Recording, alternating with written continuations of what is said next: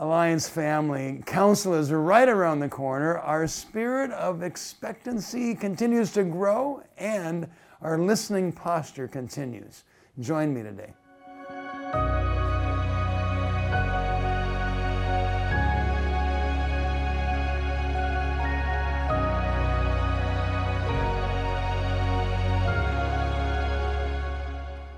As you'll remember in the March video blog, I walked through all 11 points of the Statement of Faith and what we'll be discussing at Council.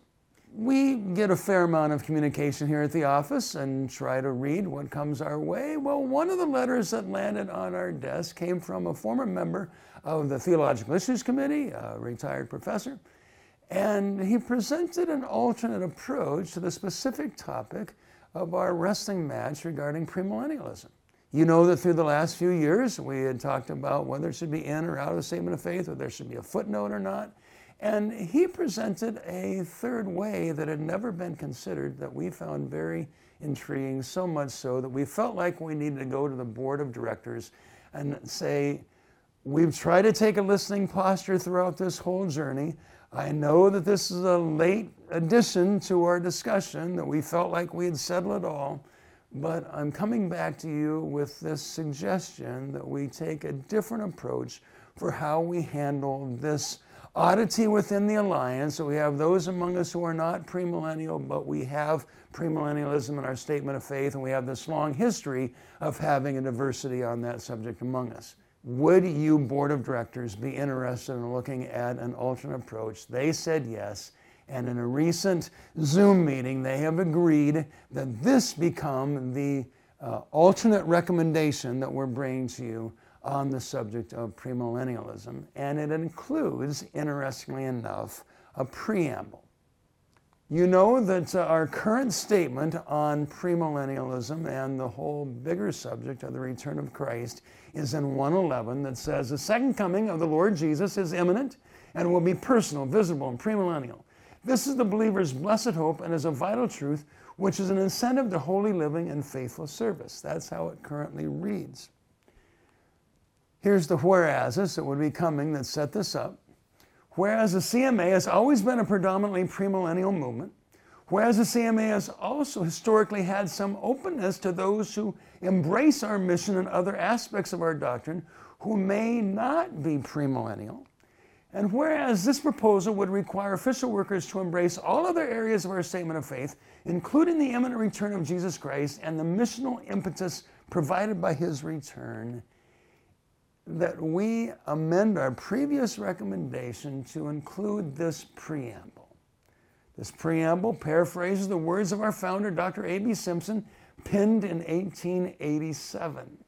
They are found in the preamble and body of the first constitution of what was then known as the Christian Alliance. We continue to embrace this spirit within the Christian Missionary Alliance today. Here's the story. In our research, we reviewed all the manuals of the Alliance, but neglected the fact that in 1887 they didn't have a manual. What we had was The Word, the Work, and the World, the magazine, and it was in an 1887 edition of that Dr. Simpson gave us the first constitution of the Christian Alliance and a preamble for that constitution, and in that he directly addressed the very kind of issues that we're wrestling with today. And so what you're about to see is a paraphrase of Dr. Simpson's words for the modern application. The CMA is a family of believers who share in common the fullness of Jesus in his present grace and coming glory. The CMA is not intended to be sectarian in a way that would divide it from the broader body of evangelical churches. Rather, it is the intent of the CMA to fellowship and to partner with all Christians, churches, and denominations who, like us, cling to the faith that was once for all entrusted to the saints, Jude 3.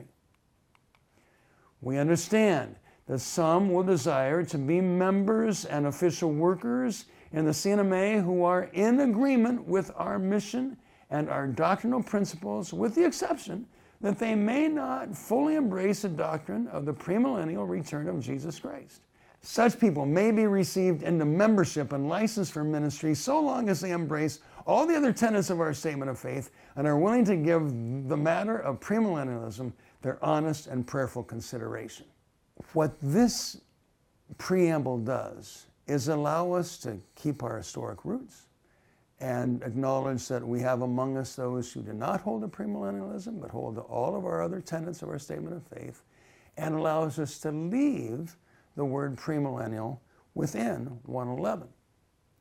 So here's the 111 that would be presented to you. The second coming of Jesus Christ, our Lord and King, is imminent and will be sudden, personal, visible, and premillennial. In previous versions, we had struck that word. Now it remains. This is the believer's blessed hope and is a vital truth which calls us to holy living, intentional witness, and faithful service. And so it would read in this manner. Nothing changed in this since the last you saw it, except retaining the word premillennial rather than striking it. So this unique approach that we would get to retain the word within our statement of faith, but just acknowledge freely who we are in our preamble, is the motion that we are bringing to you at council. So you can see why I said we've tried to keep this listening posture all the way through this national conversation. And I hope that we'll keep listening to each other as council convenes. One question that we've been hearing as we've been listening is, are we going to have enough time to do all the council business? My friends, I cannot lead us 2 councils in a row in such a manner where we don't get all of our business done. So yes, we are prioritizing these key topics of interest for us, the statement of faith and the topics of men and women in leadership. And we've added an additional business session to our week so that we can ensure that we have ample time to cover the issues of significance. Second, I've been asked about the order of the topics. When will we be discussing these things? Fair question. We have some important business items to deal with for the opening of every council, but by Wednesday, we will get to the statement of faith and then to the men and women in leadership. So we will have 4 council sessions, if need be, to deal with these issues. A third question I've been asked is, will you have any resources available to us post-council?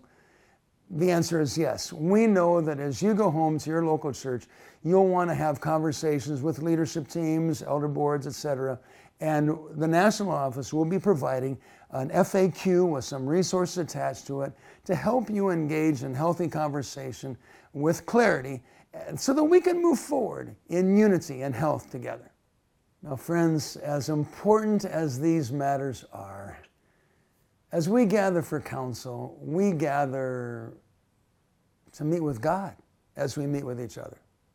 This whole theme, expectant, it was born out of prayer in private and in community as we sought God for what it was that we should look towards as we come to Council 2023. And that word landed on our souls as not only a theme, but as a statement of faith and as a statement of conviction that we come with this spirit anticipating that God meets with us. We have a long history of Him doing so in the Alliance family. We have a need for Him to do so at this moment in time. We have a desire to meet with Him, and we have our shields of faith lifted that He is the God who meets with us. How sweet of Him, how kind of Him. Worship is being prepared, sermons are being prepared, reports are being prepared, hearts are being prepared. I'm hearing stories of people fasting. I'm hearing stories of people coming in large numbers with this eagerness, not just to have discussion and debate and to vote, but to meet with God, to engage with Him. I firmly believe that once again, our Lord Christ will touch some bodies with physical healing, will encourage some discouraged to come with faith shields drooping, will build up the assembly of believers, will bring praise to Jesus, will lift our hearts in such a way that once again we walk away saying, He met with us. He's kind. He's good. He does these kind of things.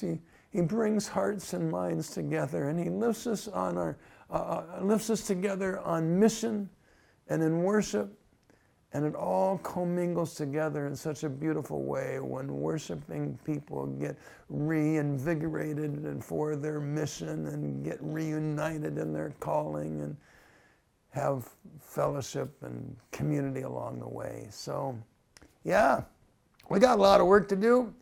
It's significant work, but the real work of the church is worship, prayer, moving forward together and advancing in the name of Jesus Christ. So come with your own spirit of expectancy as we meet together, Council 2023. And for those many who can't be there, join us online, join us in prayer, and may you join us with the same expectant spirit, that He's the God who doesn't need an assembly of people to meet with you.